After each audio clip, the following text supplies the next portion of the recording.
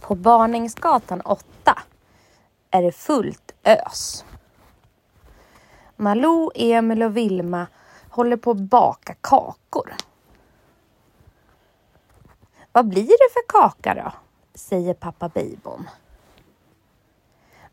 Det får du se. Det blir en överraskning, säger Vilma. Men det kan vara bra att ha någonting gott till. Men det här är en sån här kaka som ska stå i kylen över natten. Så vi får äta den imorgon. Vi kan äta den efter lunch imorgon, säger Vilma. Det är fredag kväll och alla är lite trötta. Men pappa smiter iväg till Ica för att handla. Någonting till. Glass i stora last, tänker pappa där han går runt bland kylarna eller frysarna på Ica för att leta efter glass. Lite smultronglass kanske. Det är gott, det gillar vi. Och lite vaniljglass, ja det är gott, det gillar vi också. Och daimglass, det är bra, det gillar vi med, tänker pappa när han går där och strosar och lägger ner glass i korgen. Han kommer fram till kassan och betalar. Det var dyrt, en himla massa glass blev det idag. Och så kommer han hem och visar barnen all glass. Malou blir jätteglad för hon älskar glass lite extra mycket. Ja, då lägger vi den här i kylen och så plockar vi fram den imorgon. Så får vi se vilken som passar bäst till eran kaka. Ja, det får vi se, säger Vilma. Nu är den klar. Det blir någon form av chokladkaka de har gjort. Och då tänker pappa att men det blir nog bra med smultronglassen imorgon. Smultronglassen, den ser han extra mycket fram emot att äta. Det var en ny glass som hade kommit till Ica. De sitter och tittar på tv och myser på kvällen. Och de flesta i familjen somnar i soffan. Mamma, hon somnar först. Hon brukar somna i soffan. Hon snarkar för högan sky. Och pappa puttar på mamma och säger att vi försöker titta på tv. Och mamma vaknar till och sätter sig och tittar på tvn hon också. Och hela familjen Beijbom går upp i sängarna och sover. På morgonen skyndar sig Malou upp för att titta på hur den fina chokladkakan blivit under natten. Den ser perfekt ut, säger Malou när hon tittar in i kylen. Vilma ligger fortfarande och sover. Hon gillar att dra sig länge på morgonen. Och på helgen så brukar hon alltid få sova lite extra länge. Emil är ganska tidigt uppe. Han sitter och spelar tv-spel. Pappa, mamma, vaknar ni någon gång så vi kan äta kakan? Nej, ta det lugnt nu. Låt oss ligga kvar i sängen en liten stund till. Och kakan ska vi ändå inte äta förrän efter lunch. Familjen Beijbom äter frukost och sen så äter de lunch. Jag tar fram glassen, skriker Malou och lämnar matbordet när hon äter klart. De andra har också ätit klart och alla dukar undan tillsammans. Pappa, han skyndar sig ner till frysen. Jag tar smultronglassen, säger pappa. Och han plockar upp smultronglassen och tycker att paketet väger nästan ingenting.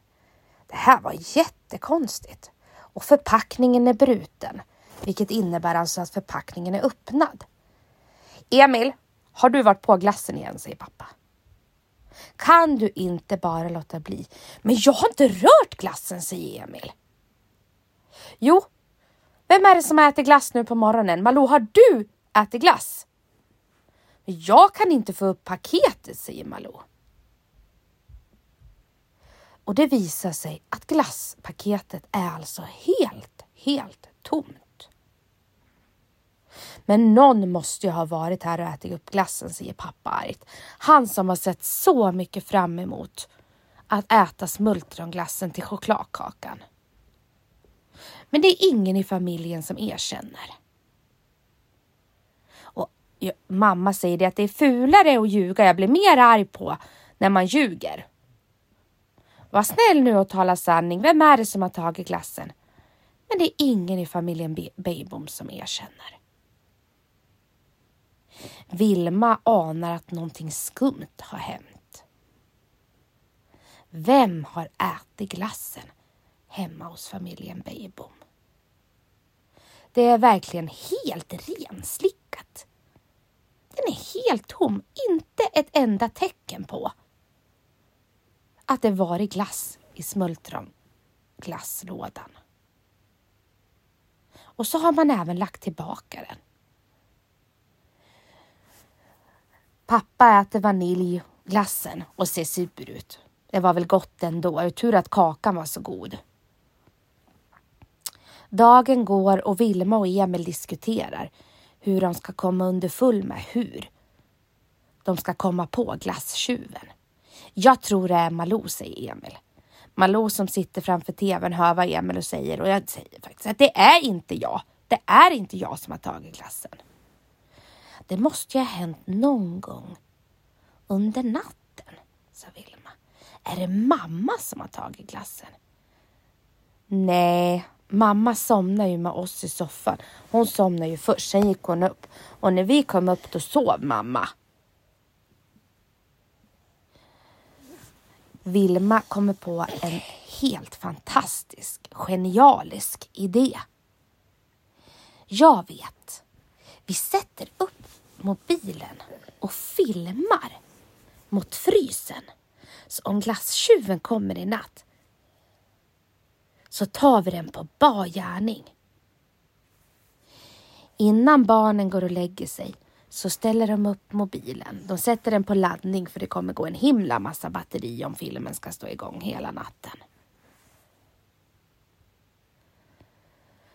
De sitter tillsammans på kvällen och kameran är riggad i köket.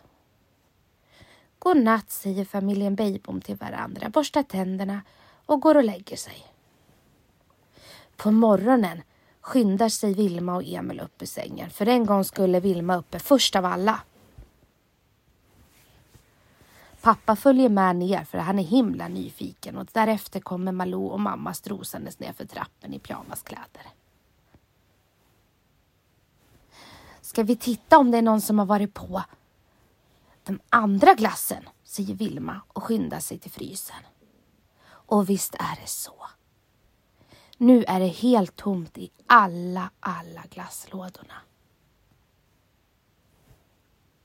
Ingen daimglass alls kvar. Och ingen vaniljglass kvar alls. Nog för de hade ätit vaniljglass igår till chokladkakan. Men det var massor kvar när pappa städade undan efter fikat. Ingen har varit uppe innan barnen. Och alla gick och la sig tillsammans. Nog har de allt. Ett glassmonster i huset. Nej, jag gillar inte monster, säger Malou. Ja, men det här är ju ett monster som bara tar glass i, Emil. Kanske inte något farligt monster. Bara kanske ett monster som älskar glass. Ja, men jag gillar inte monster ändå, sa Malou. Jag gillar inte monster som äter min glass. Jag vill ha glassen själv. Jag vill att vi ska få glassen som vi köper. Vi kan ju inte ha ett glassmonster i huset. Ska vi någonsin kunna äta glass då? Då måste man ju alltid äta glassen på en gång. Då kan vi inte ha någon glass i frysen, säger Malou som är väldigt upprörd över att ha ett glassmonster i huset. Och jag undrar var monstret bor. Ja, det ska vi snart ta reda på, säger Vilma som har fiskat upp mobilen. Hela familjen Beijbom ställer sig runt telefonen. De spolar framåt. Ingenting händer. Och klockan slår 11 på kvällen. Och 12 på natten. 1 på natten. 2 på natten. Och där! Stopp! Trycker Vilma på. 2:30. Då kommer det en skugga över köket. Där är glassmonstret, säger Malou. Men det där är ju inget glassmonster. Malou och Emil skrattar för fullt. Och pappa hugger tag i telefonen. Han kan inte tro sina ögon. På filmen ser han hur han själv går fram till frysen, plockar ur glassen, hämtar en sked och sätter sig på köksgolvet och äter glass. Men himmel, pappa äter glass i sömnen. Pappa går i sömnen och äter glass. Gud, så tokigt.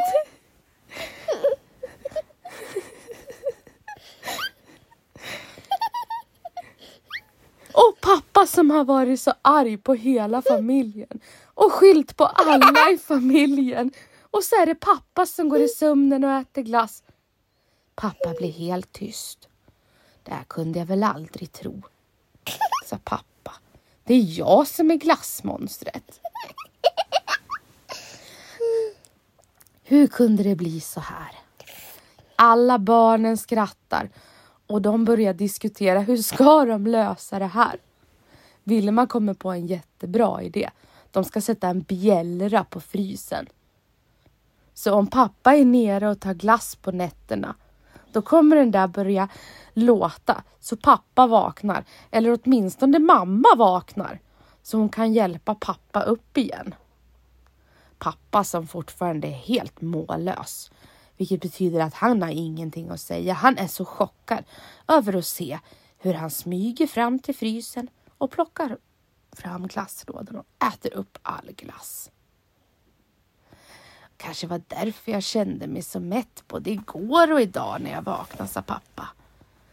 Barna, Beibom och mamma, de skrattar gott igen. Ja, då vet vi i alla fall vem som är glassmonstret i vårat hus, sa Malou. Snipp, snapp, snut. Mamma. Och så var sagan om glassmonstret slut.